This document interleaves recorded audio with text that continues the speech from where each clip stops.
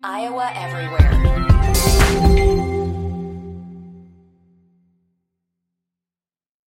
Another day is here, and you're ready for it. What to wear? Check. Breakfast, lunch, and dinner? Check. Planning for what's next and how to save for it? That's where Bank of America can help. For your financial to-dos, Bank of America has experts ready to help get you closer to your goals. Get started at one of our local financial centers or 24/7 in our mobile banking app. Find a location near you at bankofamerica.com/talktous. What would you like the power to do? Mobile banking requires downloading the app and is only available for select devices. Message and data rates may apply. Bank of America N.A., member FDIC. How we doing, everybody? Welcome to we weren't even planning on this. Hassel texted me halfway through the first half, and I feel like he needed to get some things off of his chest. So we had the platform now to do that here. A little instant reaction. And I'm so mad. I'm by the way, real quick. This is my first Hawkeye post game from the Jack Trice Stadium press box. I wanted that game to end 5-3 so badly for so many reasons. The amount of jokes that could have been made and just the fun that 5-3 would have been. Did you see the note, Chris? You might not have, because I know you were kind of watching Iowa State at the same time, but the note on the broadcast was the last game to finish 5-3 involved Iowa in 1980 against Arizona. Because of course it did, right? Iowa has that 6-4 win over Penn State 20 years ago. Oh my God. That was one of the worst games I've ever seen in my life. And I've gotten a lot of messages like that from Iowa fans that have watched every game for 30, 40, 50 years. That was, outside of everything the defense did and Torrey Taylor did, that was a pathetic display on offense. Just sickening to watch. I cannot believe that they did not pull Spencer Petras from this game. How do you not – you're just going to let me go. Yeah, yeah. How do you – I feel like you're onto something here, so I'm just going to – I'm going to let you go. Go ahead. So, is Alex Padilla missing a limb that we don't know about? I mean, how do the backup quarterbacks for Iowa now not just, boom, straight into the portal? I mean, if you're not coming in today in this game, when are you coming in, barring injury? That was one of the worst quarterback games I've ever seen, and one of the worst offensive executions I've ever seen. I think the ground game managed 1.1 yards a carry, something to that effect. I mean, but what are you going to do? South Dakota State knew all Iowa was going to do is try to run the football because they knew they can't throw the ball downfield. Petras was lucky he only threw one pick. He had a pick. He had a fumble. He missed a bunch of wide open guys, crumbled in the pocket again. The offensive line looks no better. Somehow, after that full off season of talk about how bad Spencer Petras has been and how can you stick with him, this was somehow worse than I think any Iowa fan could have imagined offensively. Petras was 11 for 25 with 109 yards. He averaged 4.4 yards per completion. I would love to see yards per attempt on that because that's got to be a really, really poor number there. He almost looked like he's regressed. Yes. How many Iowa quarterbacks can you say that about? Pretty much every one, right? I mean, very few that have been multi-year starters have not regressed in the Ferentz tenure.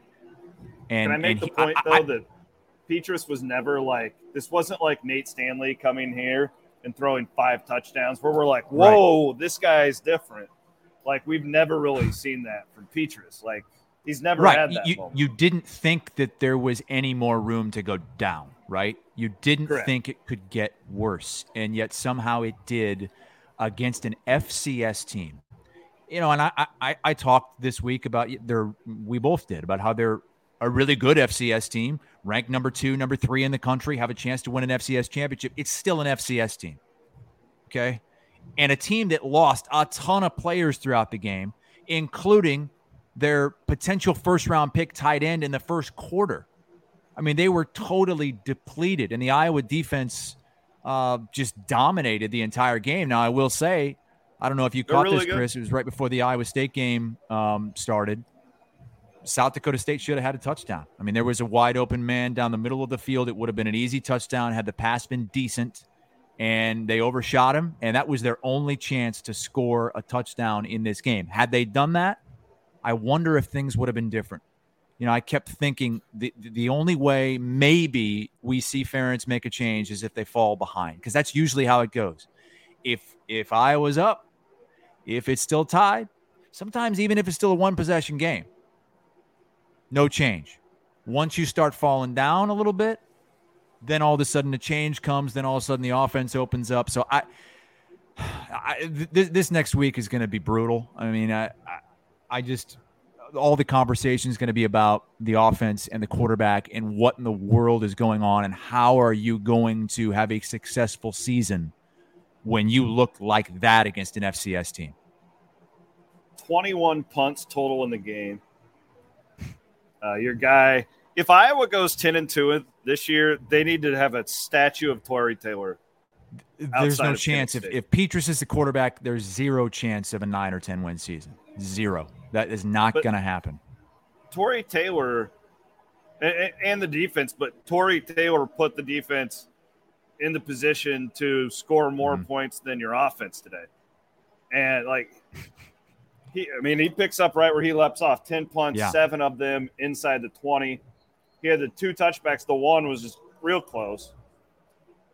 But it was a mistake at the end, a bad punt at the end. But other than that, he was by far the most important player in this game and the reason why Iowa got 4 points out of safeties.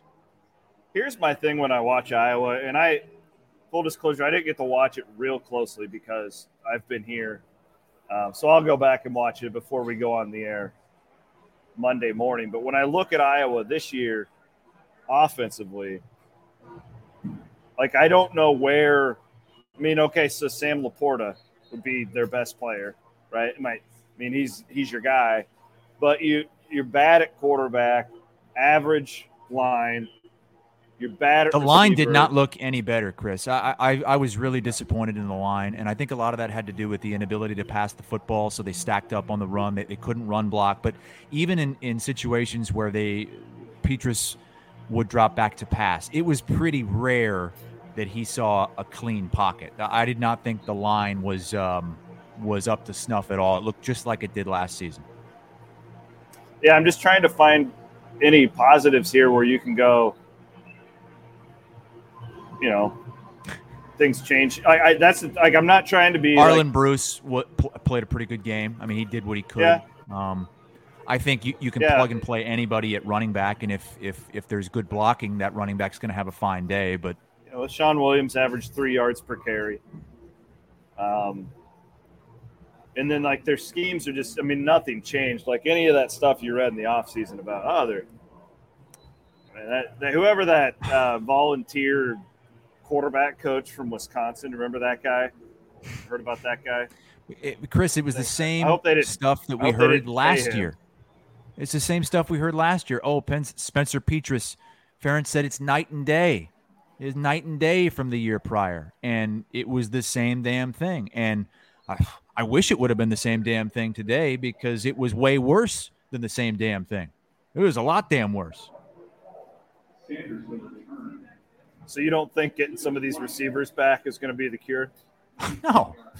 It doesn't matter who they have at receiver. They could have Jerry Rice and Randy Moss at receiver. It's not going to matter if you don't have the quarterback. If you don't have a competent quarterback who can get them the football. If you don't have a line that can block and give the quarterback some time. And one of the reasons why I think they need to move on, if it's not to one of the younger quarterbacks who's inexperienced like Labus, it's Padilla because he is more mobile. He's not a statue like Petrus. He can move out of a pocket. He doesn't just crumble under pressure. I think that even if Padilla is not a much better passer than Petrus, maybe his ceiling isn't as high as Petrus when he's on. I think that's what this offense could benefit from, is somebody who can move a little bit. It's just the first game, but let me ask you this: what did you? We had Iowa both at 7-5, 8-4, right? 8-4-ish is where I think I had. Does that change for you today? Do you still at 8-4? If you were to tell me right now, Petrus is going to be the quarterback the whole season, yeah, I'd put that down to 6 wins. If there's an opportunity though, Chris, that there is going to be somebody else at quarterback, I could still see them winning 8 games. Yeah, because their defense is elite. Like it's like a legit. Like this isn't just they're bleeding the clock and they have good stats. No, like it's an elite defense. I'm like terrified. I'm sitting here watching Iowa State and they averaged, I think they had like 10 total rushing yards in the first half. And I'm like, next week's going to be the same damn thing. They're going to get put in that sleeper hold. Like I know exactly how this is going to go. Iowa, they'll flip the field. Like going to lose 7 in a row in the Cyhawk game or 8 in a row, whatever the hell it is. Like I can already sense it. And then you all are going to be marching all over. Well, I will say this though, like we can do a lot of this on Monday. Like at least Iowa State's got a quarterback a lot now to talk about downfield this week, and there's still more to be done there for you guys to clean things up and maybe put up some more points in the second half and make it look a little better. But that we were talking about the stats for Petrus the last 6 games of last season. And how he had 1 touchdown pass over the last 6 games and 7 interceptions. Well, now, over the last 7 games, he has 1 touchdown and 8 interceptions. And I believe over those 7 games, he's completing 51% of his passes. And when you look at the passes that he's throwing, it's not like they're going down the field, Chris. No. I mean, these are short passes. 4.4 yards per completion today. That's a difficult stat, actually. That's a really difficult stat to only average 4 yards per completion. Well, that's scheme though. That's on your coordinator more so than even the quarterback. That's on your coordinator. So I guess Brian Ferentz taking over as the quarterback's coach has not helped things to this point. There's going to be a lot of pressure on him. No, but again, though, you got that volunteer assistant from Wisconsin, that guy that – what the hell's he doing today? Where's that guy at? Chris, I don't know, man. Sometimes there's wins that you just say, okay, all right, fine, move on. It's tough to do with this win. It's tough to move on. Like I feel like that was a half loss because if they're not going to take Petrus out today, when are they going to take him out? And when is Petrus going to show any kind of improvement? I don't know. Yeah, it's really discouraging for Padilla. I can't believe Padilla's still there. Honestly, I can't either. After how last season ended and stuff, like I was shocked that he stuck it out. Yeah, I saw a lot of tweets that he'd be in the transfer portal by the fourth quarter, the way things were going today. And at this point, I mean, really, unless they go and tell him, look, because of what happened today, we're going to give you every chance to earn next week's start in practice. Go earn it. Do you think that they will even consider starting Padilla next week? You have to. Do you think that they will? I know that you think that they should. Do you think that they actually will? Yes, I do. And maybe I'm an idiot. Maybe I'm a total idiot. But maybe the reason they didn't take him out in this game was because everything in this game was geared with Petrus, and they thought that putting Padilla in there would make it more likely that there's a catastrophic mistake. Not that Petrus didn't make some, including the interception at the end of the first half, but maybe if they can go into a week and say, all right, we're going to put everything into Alex Padilla this week, maybe. I think there's still a chance. I'm holding out hope that there's a chance.